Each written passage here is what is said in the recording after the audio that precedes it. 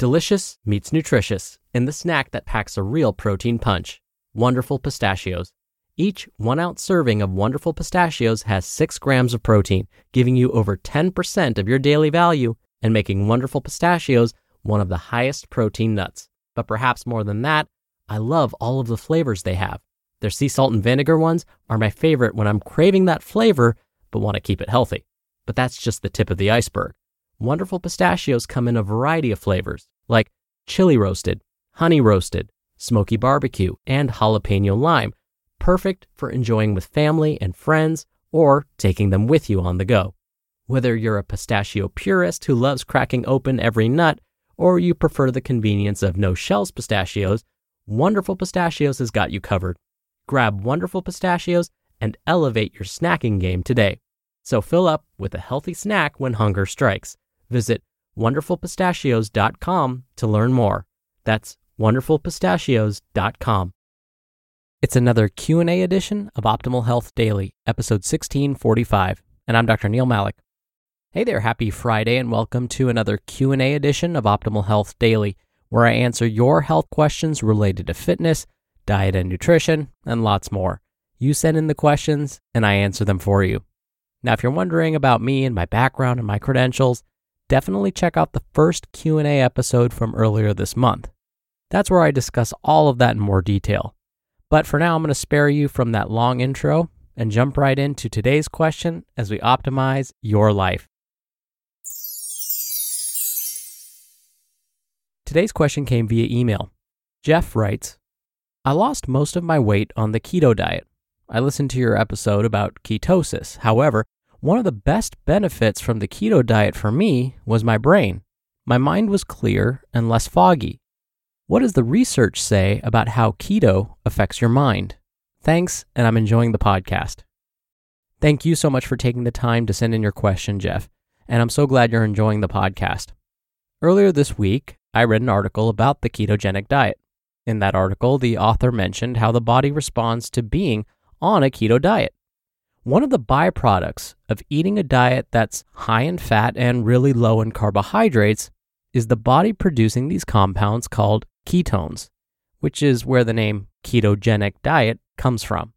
Keto in ketogenic diet comes from ketones, and genic coming from the word genesis, or to create.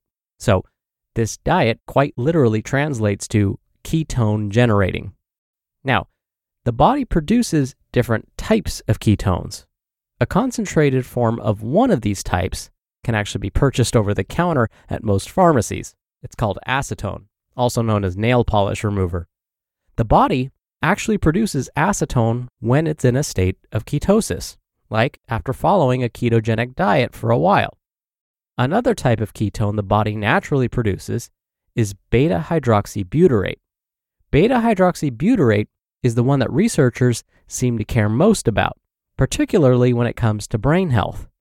What makes beta-hydroxybutyrate so interesting is that, unlike other compounds, it can cross something called the blood-brain barrier, meaning this ketone can get deep into the brain, specifically the area of the brain where our brain cells use fuel to support all of their functions.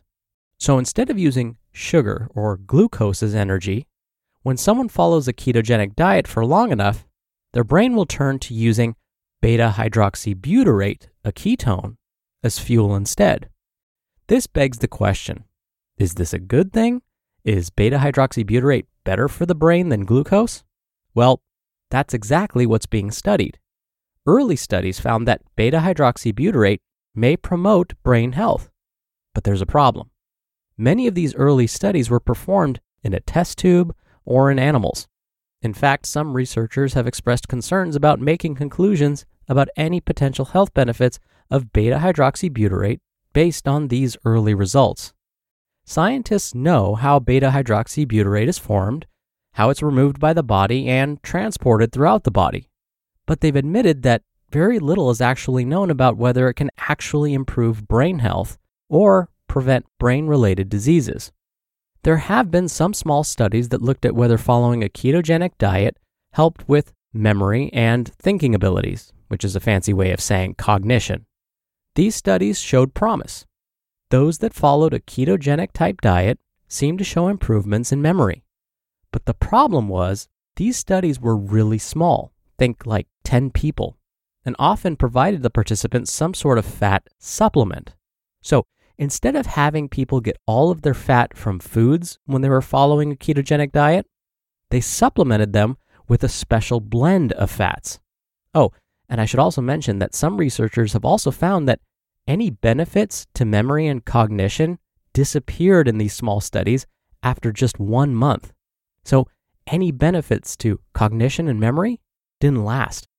So instead of studying memory and cognition in otherwise healthy individuals, most of the studies have actually looked at whether following a keto diet can prevent the most well-known disease of the brain, Alzheimer's.